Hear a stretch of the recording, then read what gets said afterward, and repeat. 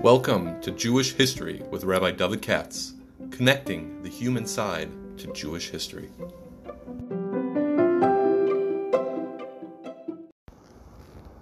For sponsorship opportunities or to support this podcast, please visit our donate page at www.support.rabbidavidkatz.com.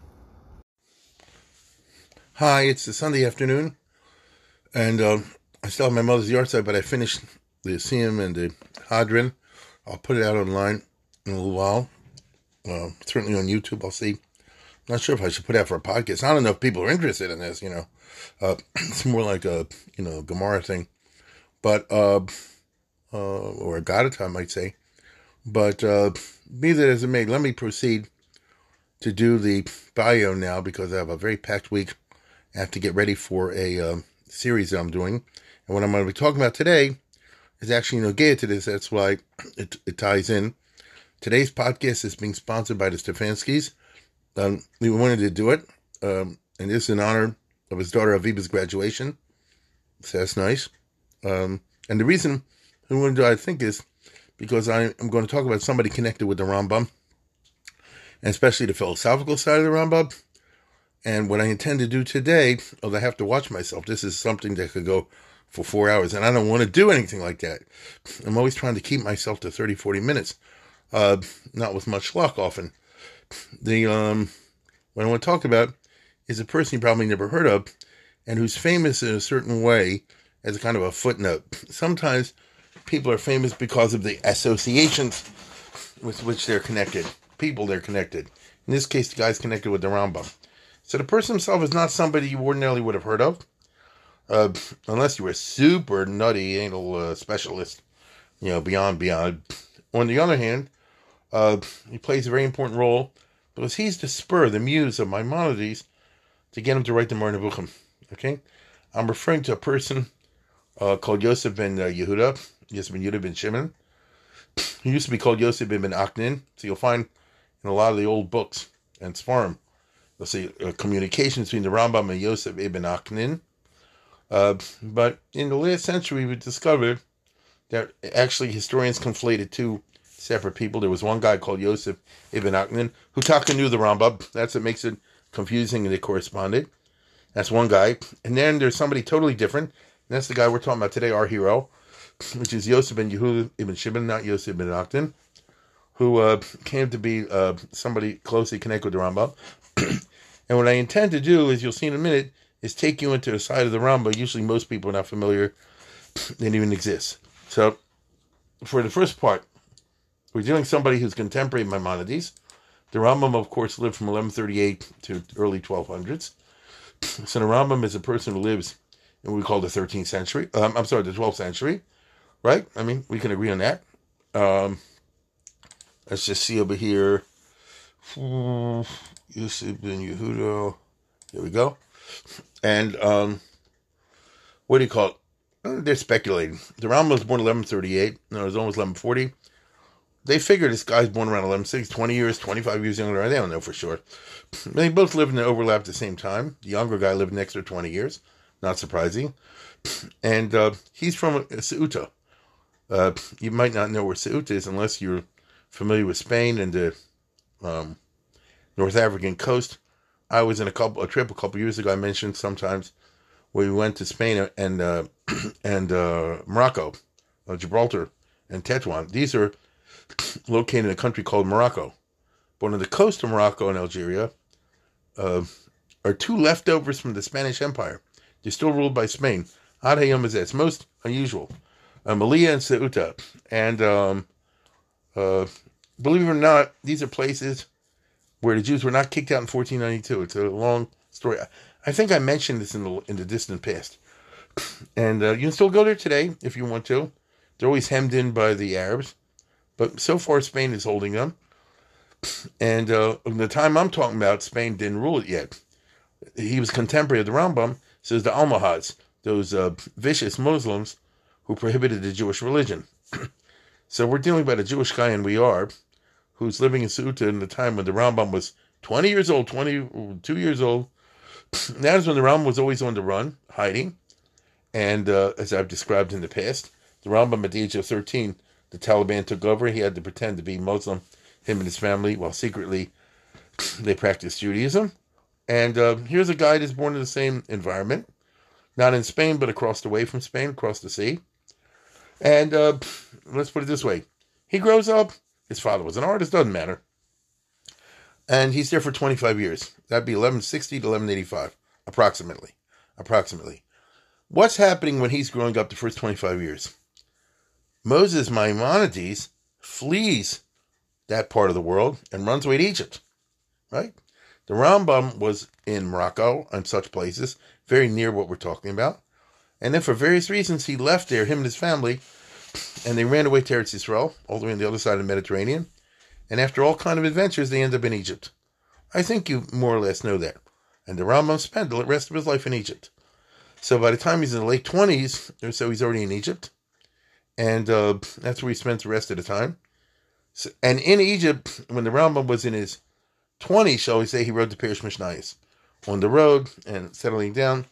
In his 30s, he wrote the Mishnah Torah. So if the Rambam was born in 1138, he wrote the Mishnah Torah, I guess we'd say in the 1170s. At that time, our hero today, Yosef ibn Yehuda ben Shimon, was still living, over there near Morocco. So in the 1170s, he wrote the Mishnah Torah, I guess. In the 1180s, so the Rambam born in 1138, so he's in his 40s already. That's when the Rambam was already at a different point in his career. Again, by the time he's 40, he finished the Mishnah Torah off. What do you do next? This is when his medical practice took off. His brother died, and he had to go and practice. That's when the Rambam's medical practice took off. And became more and more involved in such things. A full-time doctor, you can't write the Rambam. Now, this is in the 1180s. It's also clear that the Rambam was, to a certain degree, frustrated. Now, listen closely. I'll do the best I can. If you're a Rambam, in his time, if he looks around the Jewish world, what do you see? You see a Hamunam of Jews. Some are not from. Some are from, but they're, traditional. They don't know why they do what they do. They just do it from minhag. You keep Shabbos, you kosher, whether you do it right or wrong, like is always the case. You practice this, you daven this way, that way, whether you do it correctly or not correctly, as you do mitzvah nashim l'mada, so to speak. They're not intellectuals. And then the Rambam surveys the intellectuals as he looks around him in Egypt and places like that. The intellectuals fall into two types. A, the learners, the yeshivah types. So they're intellectual, but they're very narrow-minded. I'm talking about from the perspective of the Rambam now. They're very narrow-minded. They have no education secular, and they don't even have the kind of secular knowledge that would help them learn Torah. Okay? And more importantly, they don't have the kind of secular knowledge which would enable them to, it's not a question of learning Torah, understand Judaism. Okay? So they might think that God gets angry and mad. Some might even think that he has a hand. Whatever it is. They're real frum. Like yeshiva should say today. They're certainly shomer mitzvahs. Their learning consists of lamdus.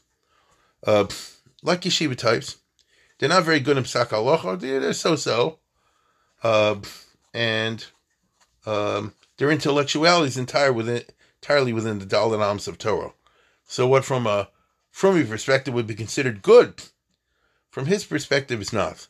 Because the Rambam, as a result of his particular career, remember he had to fake out when he was young being Jewish or not, and he had a secular education of a first rank, and he used it for the Yiddishkeit, and therefore he's viewing these through these lenses, the people around him, and so in other words, you find a guy who's very good. I'll use modern terminology, even though I'm being what's the right word, anachronistic. The guy's very good in Gemara and Rishonim, and so forth. The Lamdus, He doesn't know anything about any secular study whatsoever. Doesn't know math, doesn't know science, doesn't know logic, those sorts of things. And he doesn't want to know either. So Rambam's got no time for those guys also, but they're from. And then you have the intellectuals who are not from. These are Jews who either they went off the derech, or they had a yeshiva education, but the secular education led them off the derech, or something like that. No, because once they learn secular studies, they become very skeptical towards the Torah parts.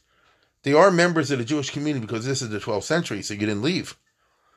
But within the Jewish communities, they're the ones who are always causing a lot of trouble. So, for example, if last week you had about Korach and the ground swallowing him up, there's a guy sitting in the shul and saying, "You really believe that baloney story that the ground swallowing him up? What's wrong with you? The whole story's made up as a bunch of cockaboo, this, that, and the other." Now that's the Rambam can't stand that either. So what you don't have is what the Rambam is looking for, and that is a person who's, which everybody's always looking for, a person who's from 100%, but also educated 100%, and therefore brings a logical and rational perspective to the very from Judaism. You hear what I just said? Logical and educated perspective to from Judaism. Then you use your limudei chol to make you a medaktiv of mitzvahs and that sort of thing. That he never finds anybody. Now that's not what Egypt was like. There weren't a lot of people like that. There were a few, but not many. And the Rambam, I think, in my opinion, never made a big yeshiva because he wasn't the type. I mean, he could have. If anybody could be a Maggid Shir and have organized shiurim, my goodness, it would be him. If there's anybody who knew Shas cold, it's him. That's a fact. You understand? When I say Shas, Bavli, Yerushalmi, and so on and so forth, everything. So, you can be doggone sure that he can organize model classes, but he wanted not just people to learn Gemara and all that, although he certainly did want that, but he wanted people to learn philosophy at the same time so that they will understand the Gemara and, more importantly, the maskonas of Hashkafa, right? Hashkafa properly, and then be able to guide their fellow Jews like that. That he can't find anybody. And then along comes our guy, Yosef ben Yehuda ibn Shimon from Seuta, and he writes to the Rambam. He actually flees like the Rambam did at the age of 25, probably for the same reason. It was too hot, Muslim, Islamic-wise. And he runs to Egypt for the same reason the Rambam did, because there the Islam was tolerant. And he's 25, he already went to study medicine. So in other words, probably the same, most likely, it's just like the Rambam, he faked out being a Muslim when he had to, but secretly was a from Jew, but he got a college education, as we would say today. Not like the Rambam, who was a super genius and had an extremely thorough education. He had what we call a medical education, which is pretty scientific, but you didn't have to master all the different subjects over there. I'm saying this for a reason. Here, let me put it this way. Like Maimonides himself, and probably like Marranos throughout the ages, and I've discussed the Marrano phenomenon in other centuries, they encountered Judaism they never saw before, right? There was all hiding. It was practiced secretly. They never saw full Judaism. Well, we all know full Yiddishkeit is not so impressive. By that I mean the Jews, right? Maybe Judaism is, but not the Jews. And he doesn't like the fact that people seem superstitious, and the Frumkeit doesn't ennoble them, and seem narrow-minded. And second of all, he's had a secular education. So what do you do with a lot of the aspects of the Torah that seem to clash with the secular education, especially the supernatural, right? There's always a problem. Do you take everything in the Gemara to supernatural literally? No.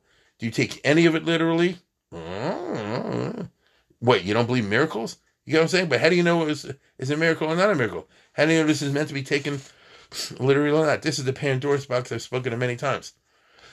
And so when he comes to Egypt at this age, and the Rambam's already established person over there, the Rambam's been in Egypt for over 20 years. He's already in his middle of his medical career. He's getting to know all the VIPs among the Goyim.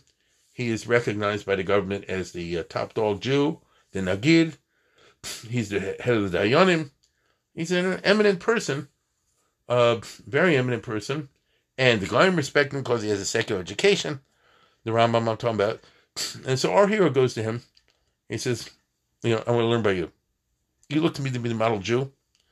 I'm modeling myself on you. Okay? I'm modeling myself on you.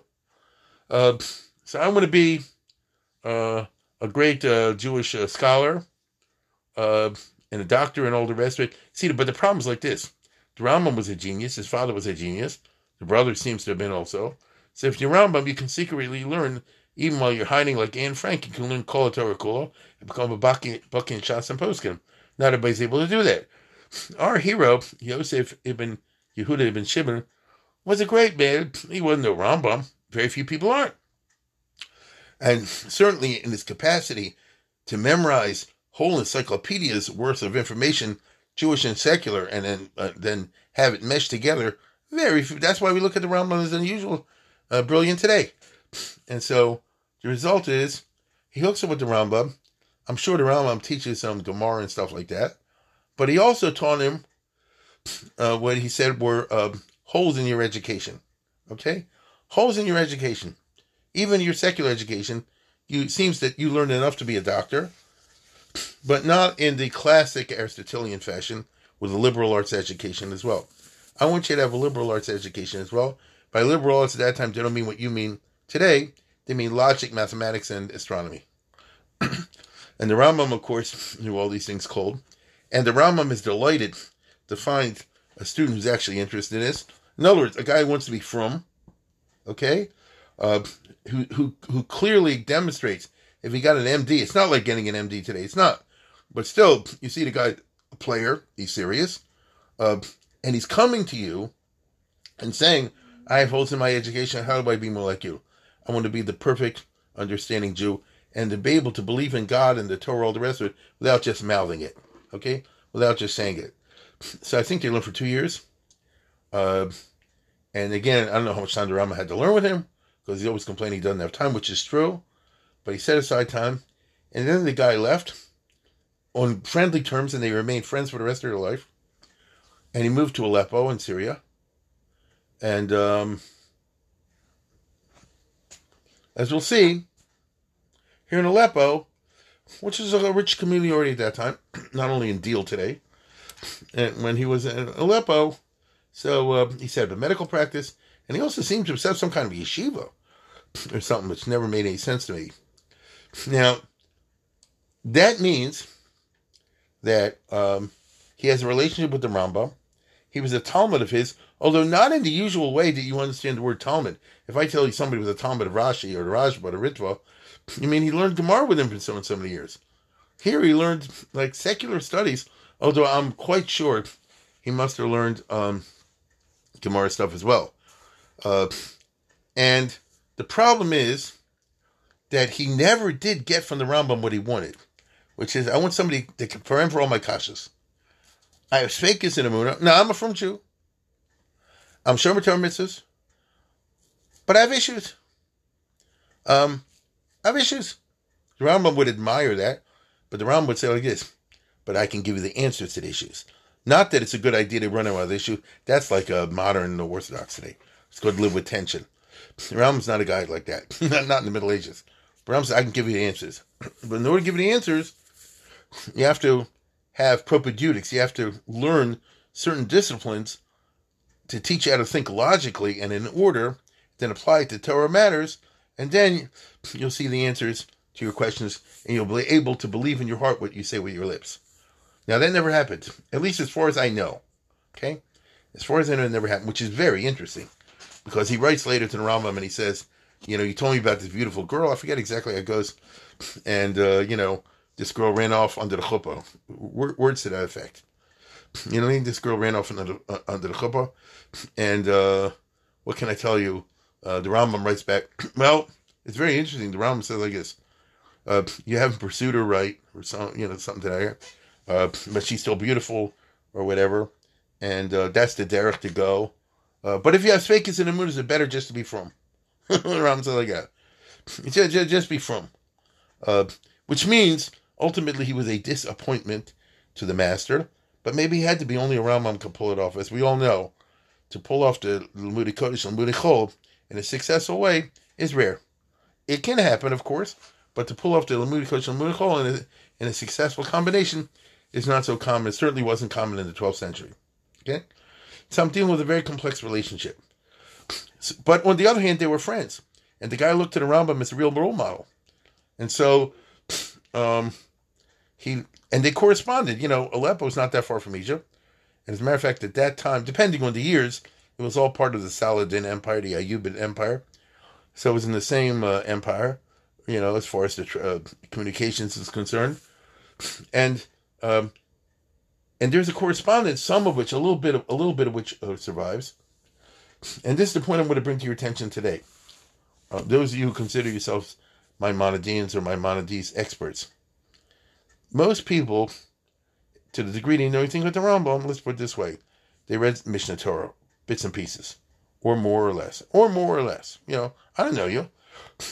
People have obviously in Yeshiva experience learned the Rambam. Some people are taken with it that they learn Hochalachim. I'll give you an example, Hilchos Tshuva, something like that. Hilchos Deis.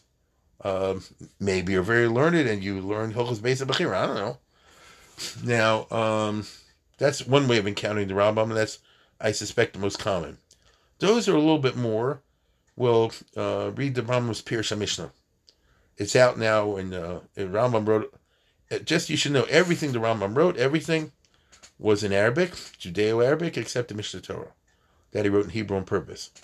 So the Pirush Mishnayos, which is the first Pirush ever in the Mishnah, a real one in the whole Mishnah, is in Arabic, Judeo-Arabic. And of course, the guys we're talking about can read Judeo-Arabic. So then you learn the Rambam a little more deeply. Get it? Then you do, for example, Da'atam de Perek Chelek and things like that. Those who want to go a little bit more deep, or more Rambam fans, they'll do the famous essays of Maimonides. The Igeres Taimon for sure. Da'atam de Perek Chelek for sure. Perhaps the Igeres Tchias HaMeisar, I'm not sure if you're into that. But, these are famous. The Rambam's letter to Ovadia the Ger, the Rambam's letter about, astrology. There's where you learn more about the man Maimonides. Okay? And then those who even go lifnei v'lifnim, so they say, we did the Moreh Nevuchim. Not too many have done that. But suppose the guy did all this. He said, no, I did the Mishnah Torah and Pirush Mishnayos pretty extensively. And now we have good Hebrew translations of the Pirush Mishnayos. It's Kapach, the 3-volume business. Kapach. I'm still waiting for Nakudas, me. But Kapach is very good because he was a Yemenite, so he knew Arabic code. That's the state of the art, as far as I know. For most Rav Kook. And the letters of the Rambam, in various forms. When I say the letters of the Rambam, I'm talking about the essays. I shouldn't use the word letters. The essays. Because the Igeres Taimon is called Igeres, but it's really an essay about fundamentals of Judaism, which is a fascinating read. The letter to Yemen is unbelievable. The Hakdama to Perek Chelek, again, same thing. And then the Moreh Nevuchim is what it is. It's a tough slog. Now, then you figure like this. Now I know the Rambam is. Those who are a little more scholarly will then say like this. No, there are Shalos and Shuvas and Rambam, which there are. And these would be halachic things primarily. There's the Blau edition, this edition, that edition. No question about it. And there, I don't think many people go there. There you learn the Rambam as a die-in, shall we say. But then there's something which I don't think most people get into, and I'm not even sure they know about it. Those who do. Those who don't. These are the personal letters of Maimonides. His chatty correspondence. Okay? The most chatty of which is with our hero, Yosef ben Yehuda ben Shimon. The Rambam has all kind of letters of various sorts, some formal, some informal. The letters to this guy are informal, and here he lets his hair down. Here you see the real Rambam, the Lashon Hara, the intrigue, his feelings about people, his ideas about life and things in general, his relationship with our hero, and these are really fantastic. Now, it used to be that if you want to get these letters, Used to be something called Kovetz Igros Rambam, something like that. I have mine at home. I've had for many years. Kovetz Chuvas Rambam Igros and Chedushi Rambam Igros Rambam. In Rashi print. That was published in the 1800s by historians in Germany. They're good. They're translations usually from the Arabic. They're fine. Better translation, worse translations. But it's always bunched together in chicken scratch. It's not inviting, shall we say. And it's not 100% well edited, Girsa-wise or other ways as well. However, about 20 years ago, or something like that, a well-known Talmud Chacham in Israel, intellectual, Rabbi Yitzchak Shilat, who has the yeshiva, I believe, to keep us through the yeshiva in Ma'ale Adumim, I believe. Right? So he's obviously a Rambam nut. I say that in the best sense. This was 1995. And he took the trouble to become an Arabic scholar. Right? So now he obsessed on the Rambam, which is a good thing. And, by the way, he also learned by, he's a funny guy. He learned by Tzvi Yehuda Koch, and also by Gedalia Nadal, who Basal Stefanski told me he knows well. If you don't know what that is, then don't worry about it. Anyhow, so he had an interesting background, and he's very, very into the Rambam. And he made it a passion of his to retranslate and put in a much clearer and more accurate and clean editions of some of these things that I've been talking about, such as the essays of the Rambam and all the rest of it. The most important of which, in my mind, is his 2-volume business called Igros Rambam, in which he really did his homework. And he did all the classic letters of the Rambam, the essays, but also the personal letters. And it's really good. And these are all the famous, for the historians, all the famous personal letters and things like this Rambam has on many ways. It's very, very good. So if you're at all interested in what I'm talking about today, and you never heard of it before, one of the things you want to do is go to the store and get the Igros Rambam from Yitzchak Shilat, Harav Yitzchak Shilat, right? I think it looks like he published it himself in Ma'ale Adumim. And he gives you the Arabic, and then he gives you the Hebrew. And I love the Hebrew because he got Nakudas, so he won my heart. Now, this edition has, as I said before, the very, very well-known things that even some of you have heard about. The Geras Hashmad and like I say, the letter to Yemen and things like that, and the letter to Avadia the Ger, which is very cute. But then he has a second we call Chativa Shniya, a second group of more personal letters, and this is like private correspondence. I don't know how they survived. A specialist in this will tell you how the text survived. Did the Rambam keep copies and they were in the Cairo Geniza? Did the student keep copies and they were in Aleppo somewhere? I don't know. It wouldn't surprise me. I mean, somebody obviously made copies. And what do you call it? Here you have a bunch of letters, about a half a dozen or so or more, between Maimonides on the one hand and our hero on the other, Yosef ben Yehuda ibn Shimon. They call him Yosef ben Yehuda. So among the most famous of this is the one that people have heard of, if you're a Moreh Nevuchim guy at all, is the intro to the Moreh Nevuchim. Because the Rambam wrote it for this guy. I told you before, he moved away after learning for 2 years. He was disappointed he didn't find the Holy Grail. It's not like learning the Rambam in 5 minutes cured him of his kashas. He still had a lot of issues. Both guys had to get on with their life. Both guys were going to be doctors, which means you have to devote your time to your medical practice, and to build it up. I'm serious. I'm very serious about that. And so both of them had full lives. But what is even though he's in Aleppo and one's in Cairo, they're corresponding. And the Rambam, very famously, if you know anything about the, what do you call it, the Moreh Nevuchim, so you may have seen, this is something people may have seen, the Rambam's letter to our hero, because that's who he wrote it for. And he says, Kasher Amadata Lefanai Talmidi Akar Rabbi Yosef ben Yehuda, when you were last before me, when you first stood before me as a student years ago, Yosef ben Yehuda, Bevocha Mekatzri Arts Likrimi, when you came from far away to learn with me, Rav Erkech Me'enai, your erech was great in my eyes. In other words, I had respect for you. in the Rosh Kidosa B'Limudim, because you had already learned up a lot. And I told you before, the guy had a medical degree. And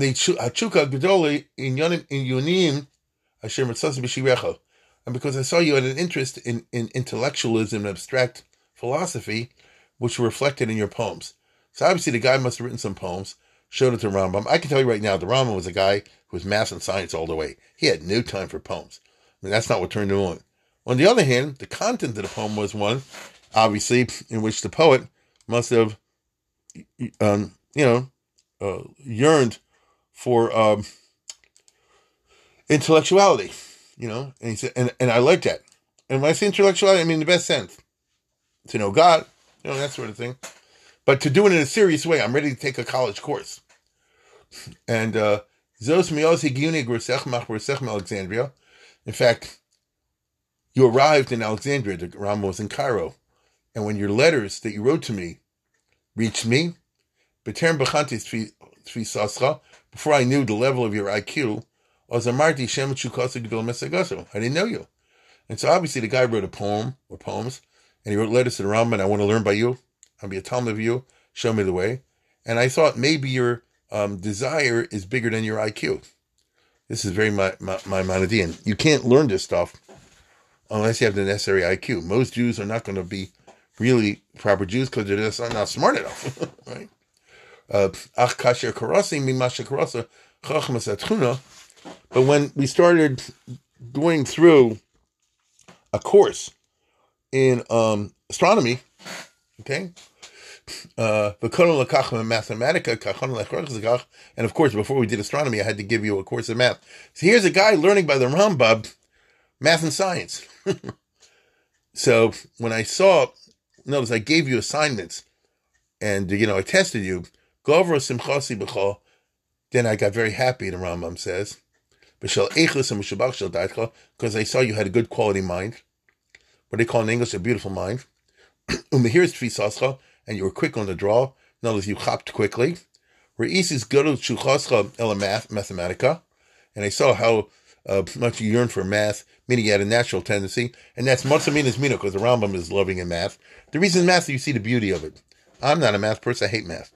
My father loved math, but I know it's a beautiful world, okay? And the system, the whole thing of math. Therefore, I let you go and really throw yourself into math, hoping, right? Because I know what you're going to get to eventually. In other words, math teaches you logical thinking. You can't approach God, Torah, any of that sort of thing without learning logical thinking. And then we move beyond that to formal logic, which of course is math applied. Then I started to have hope in you. Meaning the Rambam saying like this: I'm surrounded by frummies and dummies, right? And skeptics. I'm looking for a frum, enlightened person. I'm surrounded by frummies, by dummies, by skeptics. And I thought you will be Lamar Tasegia. I hope I had hopes in you what you would reach. I would actually find somebody I could talk to, would be in the same wavelength as me. So that tells you about what's the right word? The intellectual isolation of Maimonides, who's this great person in Egypt. It's fascinating to me. And sure, he can talk to the Dayanim about cases, no question about it. He can talk in learning with anybody. He can even talk with Arabic scholars in philosophy. But he can't find somebody who combines the two, right? Because when we learned logic, formal logic, then tekvos or isicha right legal and so the sifri and so once I saw that you learned math, logic, astronomy, that sort of things, then I said now we can learn Torah, sifri and nevuah. So you'll understand the nevuah means the chumash, the Torah Nevi'im Ksuvim, what Shleimim Badas can do. Now that you're grounded in being able to think clearly and throwing out what's not to be held in and keeping what's held to be, now I saw it's great. So I showed you Rasha Prakam. To the Ram, this is like learning Kabbalah. And what I mean, it's not formal Kabbalah, like the Zohar, but you're learning Elokus. Let's put it that way. And, they say that you can only give Rashi Prakim. And I saw you wanted to go weiter. Tavaita mi many that you want to learn more in Yonim Ho Elohim. So in other words, you want to learn Tanakh, but then you want to take it weiter. So for example, I'm just making this up. Bereshit bara Elokim Shemayim v'aretz. What is the meaning of Shemayim? What's the meaning of Aretz? What is the meaning of Borei? And all that. And I should teach you a basic philosophy course of the Madarbrim. That's the Mutakalimun, the Muslim philosophers at that time. To know the ABCs of basic theology. Being Drachim Mosios, and to see if their mahalachs of contemporary philosophers are really based on sound thinking of Mosios. And if they're not really demonstrable, then what exactly are they? What is philosophy? So here's a guy who's actually interested in something called the truth, right? And the truth that can be apprehended by reason, which is not what you find among the skeptics, among the frummies, among the dummies.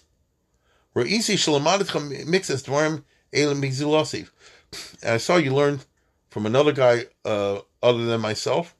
So in other words, you must have gone to someone else's classes, which was a mistake. And now, based on the way the other guy taught you, you're confused, you're perplexed. Muki tadhema.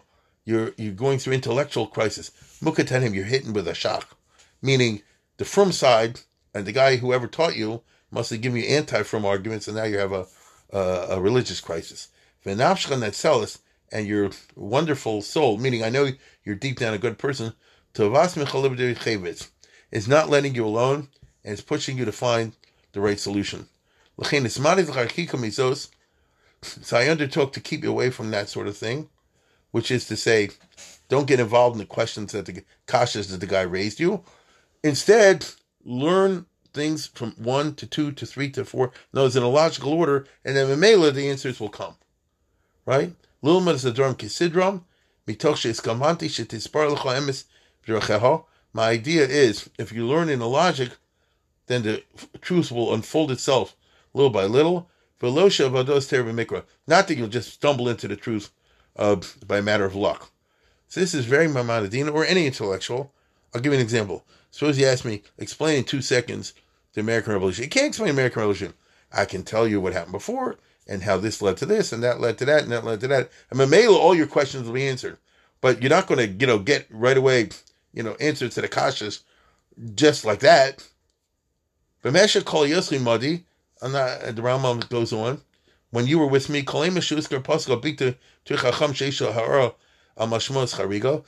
whenever we ran into a problematic passage, let's put it that way, okay? Whenever we looked into a problematic passage, what do you call it? So I told you that, what do you call it? Lo nimnatim l'hasber chozos. I never held back from explaining it. Notice, when you came to me with a specific shvera pasuk or chazal, I did that. And when we had to part, you had to take off to Syria. Our encounters inspired me to reach a decision, which I wasn't clear about before, to write a book. So in other words, so the Rambam is saying, my relationship with you, this 2-year-old relationship, has not only helped you, but it's helped me come to, what's the right word? To a decision to put my thoughts in a book on this subject. It's something I had in my mind for years, but I never had the kind of relationship that I had, the one-on-one with you. And therefore I'm writing this Mornevuchim. And I'm writing it for you and people like you, and there aren't too many of those. Because I told you before, from the Rambam's perspective, I'm not saying the Rambam's right, I'm just saying from the Rambam's perspective, the world is characterized, Jewish world is, frummies, dummies, and I would call it skeptics, non-frum. Guys like you are very few. I see some prakim, and I wrote them in chapters. And as I conclude chapter by chapter, I'll send you each chapter in the mail. So this is a very famous letter, often quoted, translated in every edition of Nebuchadnezzar, and it gives you a little bit of an idea. This is the only way we know. Gives a little idea of who our hero was. You can sort of pull out the way the Rambam is describing to him, the nature of their relationship, and the fact that even though he was 2 years with the Rambam, he still had a lot of kashi, still a lot of svekas, with nothing necessarily wrong with that, in the sense of being an apikoros or something. That nature, not at all. But on the other hand, it wasn't as nice and simple as you would imagine. Now, he set up, as I say before, as a doctor in Aleppo, and he may have moved to, I don't want to get into too many details, he may have moved for a while to Baghdad. The Rambam, in the 1180s and 1190s, had certain controversies. I intend to speak about this soon in my lecture series, which, during his lifetime, with the Gaonim Bavel, let's put it this way, with the yeshivas in Babylonia, these yeshivas held themselves to be big learners, and they didn't like the Mishneh Torah Psak in a lot of things, right? The Rambam does not hold them to be big learners. In his letters to our hero, he always writes they're a bunch of dummies and all that sort of thing. He writes very condescendingly, because the Rambam had Kol Torah Klar, and they were just big Rosh Hashivas hawking, in the way he sees it, and they held themselves to be secularly educated to him as a joke. Says the way I've seen a lot of times, this rabbi, that Rosh Hashiva, doesn't really know what he's talking about, but they read an English book or two, and now they're already bloviating on topics beyond the Gemara. If they want to stick to giving a Maggid share, that's one thing that they know. When you in broad terms, that they don't know so well, right? Then you think you learned a little bit, the whole business. The Rambam is basically what we would say today a PhD times 10, and therefore we say you guys don't even understand the beginning to understand what you're holding. All this stuff comes out in letters. So if you get the Igros Shilat, I'm talking about this edition, because I don't have the time in this to read all but I'll read you one or two pieces to give you an idea. I think it's fascinating. And again, these are translated from the Arabic, little pieces of what the Rambam writes to our hero. And here's one about the Mishneh Torah, because as I said before, I'm talking about a period in which the Mor Nebuchadnezzar was not out yet. But the Mishneh Torah was attacked on various grounds. And the Rambam is writing here, I'm reading the Hebrew translation, and he says, and again, I repeat, this is the Rambam letting his hair down in a private letter to a confidant. This wasn't meant to be published, but they kept copies, and it eventually got published. Kvar Hidosi Bo, right? He says, I've already, told you, Bo is polite, make your business to get my book and read it, Mishneh Torah. Don't be lazy until you read it. V'yasel Sifra, make it yours. Meaning, read my Sefer, the Mishneh Torah, from cover to cover. And teach it wherever you go. So this is an idea of a yeshiva that you and I are just not familiar with. Instead of learning Gemara and so forth, you have a yeshiva in which you learn Mishneh Torah. And I guess the job of the Rebbe is, I'm not sure, is, I'm just not sure. Because I don't think he worked backwards and did it out of the Gemara, but you had to do it to some degree. But that's what he says. The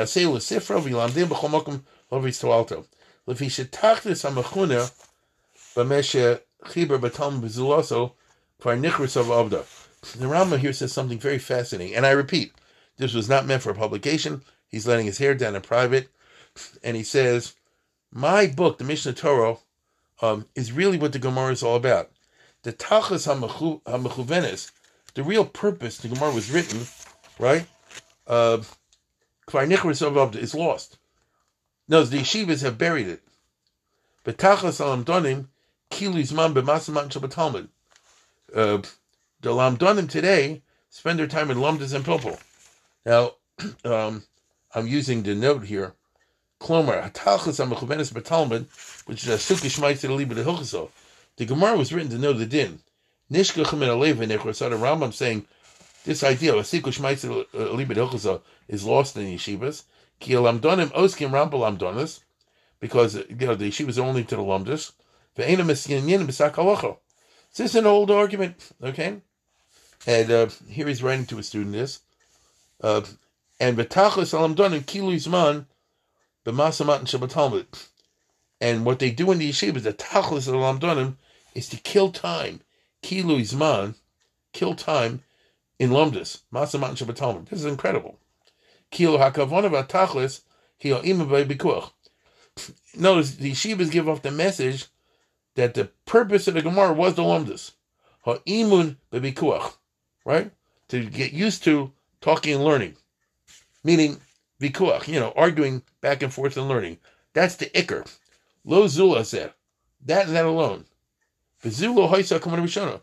And the Rambam is saying that is not why they put the Gemara together. When Ravina Rav Ashi, or whoever it was, assembled what we call the Gemara, the purpose was not to leave a text to encourage others to hack in learning. Okay? Avlamasa matan vikuach amdam naflam mikra. The pilpul back and forth in the Gemara happened accidentally. I mean that as a historical accident. Meaning, kashahoy maimer shakol, when there was a statement that is not clear, could go more than one way. Upir shecha b'feirusho. So one Tana or a Moro, explain it one way. Upir shecha b'chilufa, and the other Tana went another way. Meaning, something that was totally clear, there's nothing to talk about. Something that you could have debate about ended up being debated. Not because the debate itself is good, but because they're both trying to figure out what's going on. So each of the two debaters tried to bring proofs and so forth, as one does, to try to argue that his interpretation is the correct one. But that's just, like I said, b'mikra, that's an accident as a result of the fact that they weren't clear what was going on, right? Had they been, they wouldn't have done this. So again, the back and forth is not the reason for the Gemara. It's just the unfortunate result of a lack of clarity among the Tanaim Amoraim. Where is it? The original purpose of the Gemara was to know what to do and what not to do. And this is obvious to somebody of your intelligence. So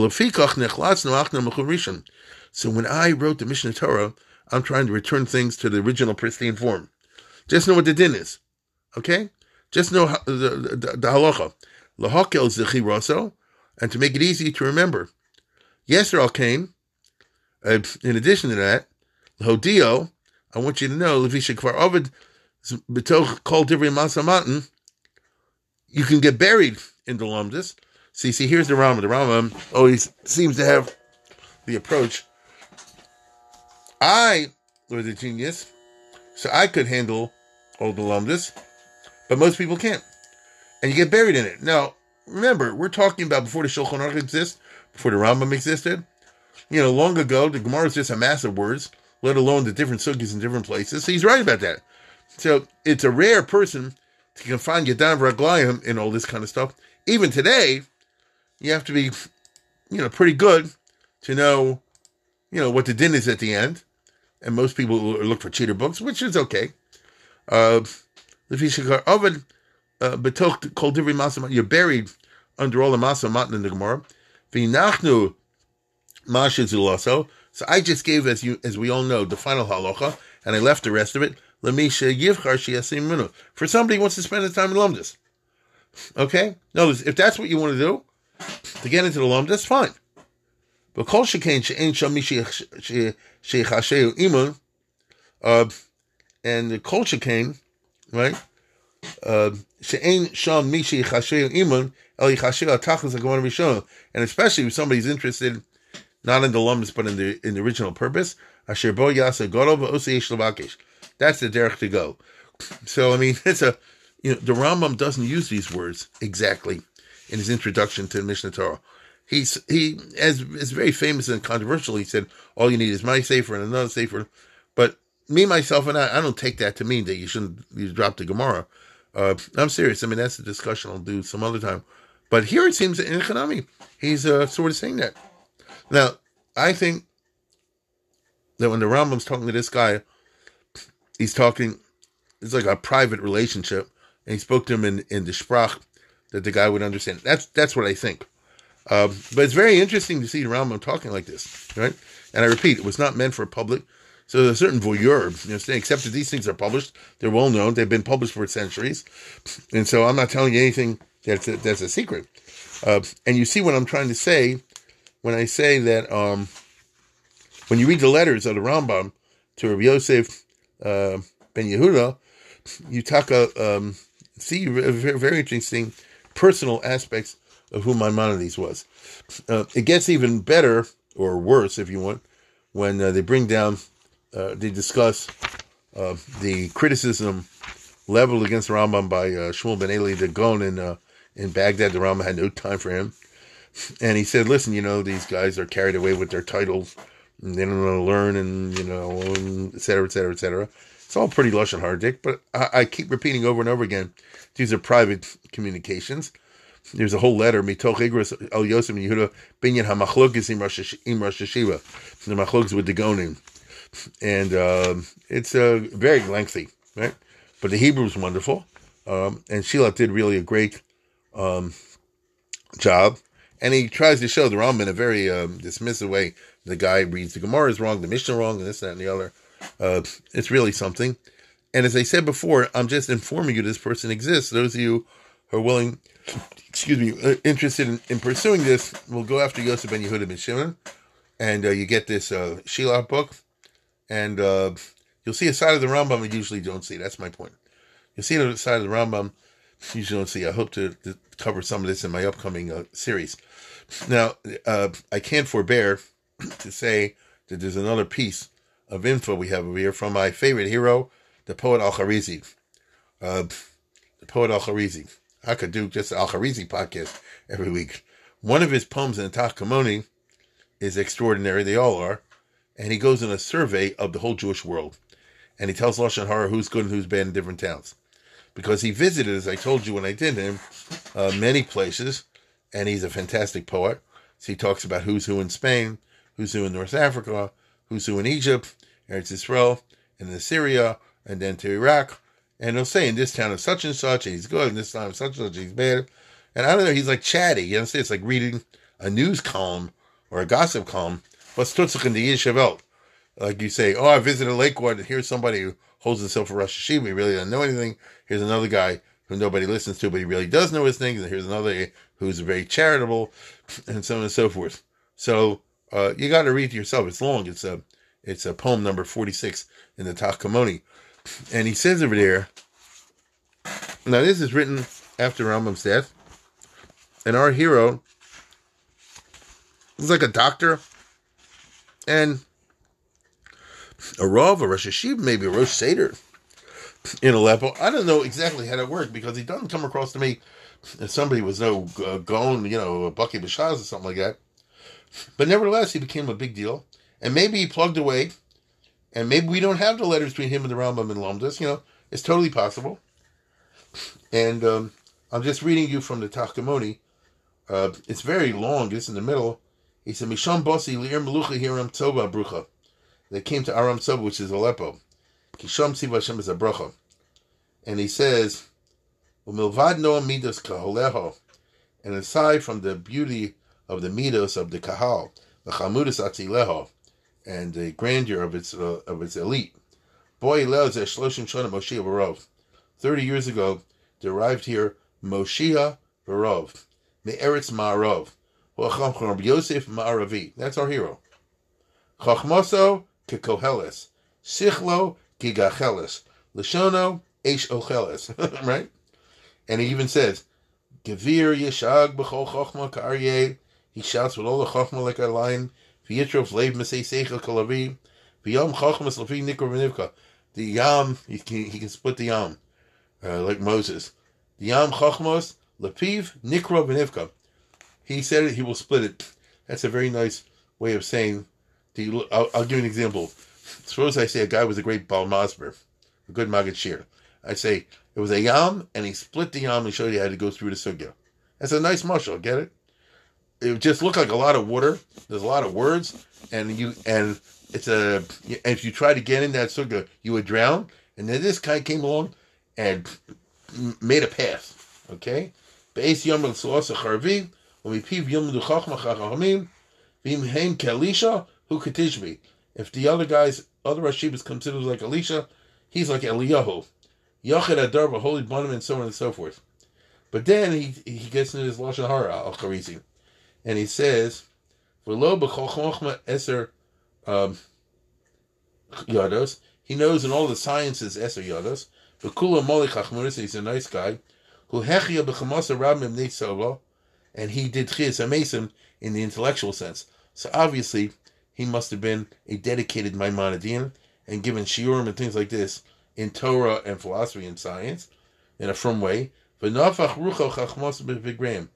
he blew into the nostrils of their corpses a ruach chachma, which I take to mean that he taught them philosophical religion, in the Rambam style. I mean, in the good way. But and he was able to get them to start walking again. So in other words, they were from the dummies, the skeptics, and the frumies, and he turned them into, good Jews, as he would call it. Okay? But then, as happens, but then one of his students, what's the right word? Opened up a yeshiva of his own and went in competition against him. And he went up like an Eved, who was in rebellion. And he didn't remember how the guy was nice to him. He took you from nothing. He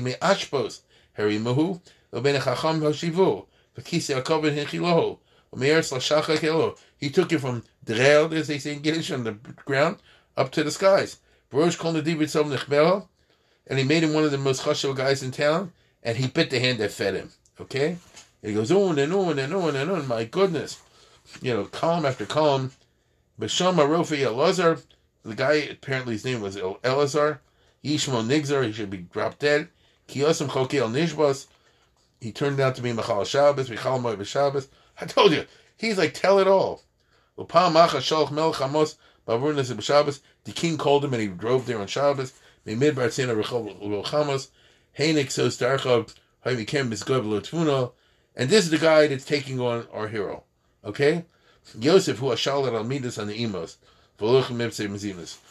So either our hero was a noble person who was betrayed by one of his students, very possible, happens, or else our hero was a guy who gave Al-Kharizi money, when he came there and therefore he likes him, the other guy didn't. And both are possible. As I said, I don't want to spend another hour reading through the chatty letters from the Rambam to Yosef ibn Yehuda ibn Shimon. You can, and I advise you to.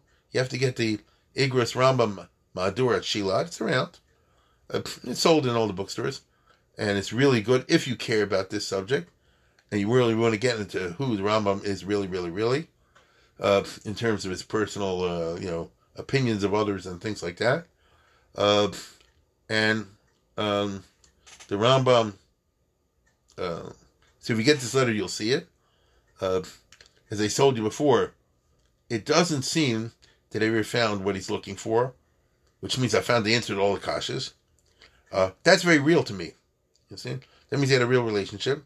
The Rambam, of course, will ascribe it to say, listen, at the end of the day, you weren't A+. You're A-, you're B+. If you're A+, you would see the way through and answer all the kashas. Not in as I say, in a frummy way, but in what he call rayas mosios, through correct, logical, philosophical proofs. That's the derech of the Rambam.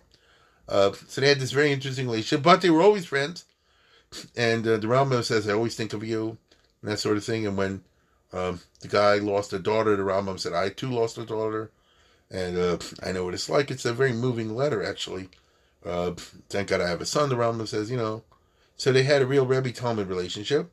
Even though it's not usually what we think of as a Rebbe-Talmud relationship in, say, the Art Scroll Rishonim sense. So with that, I would therefore say, if you want to see this side of the Rambam, so get these edition and read the letters, and I think it'll be very interesting. And it shows us the importance of the human being side of things. Hold on for a minute. Yeah, I had to just to finish up here, what's interesting is it shows you how much in life is contingent. Suppose the Rambam never met this guy. He wouldn't have written Moreh Nevuchim. He would have been very frustrated.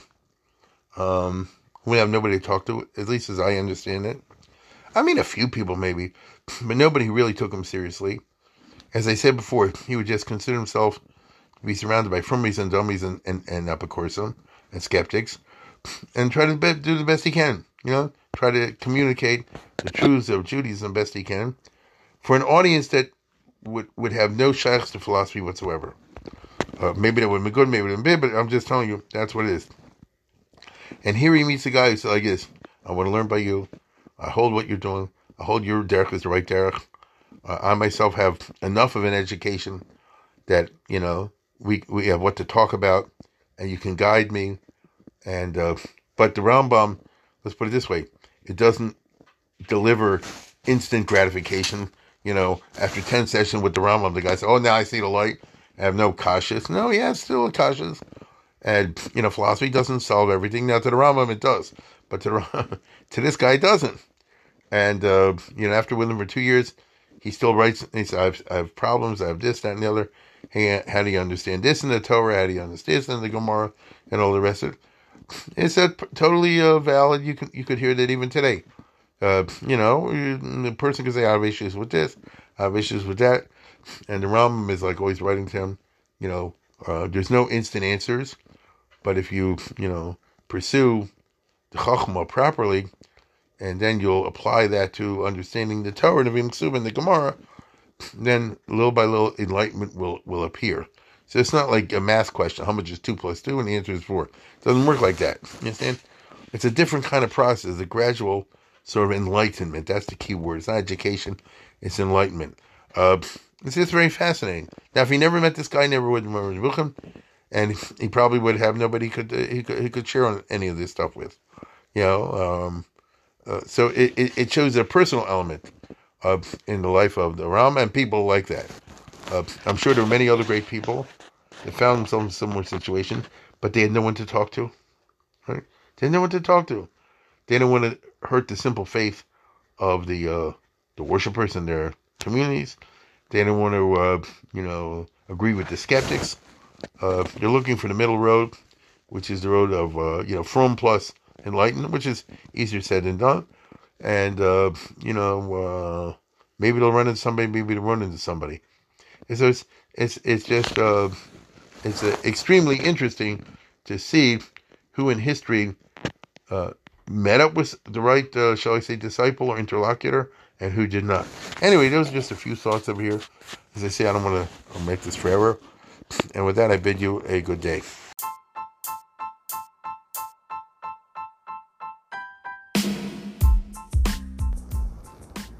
For sponsorship opportunities or to support this podcast, please visit our donate page at www.support.rabbidavidkatz.com.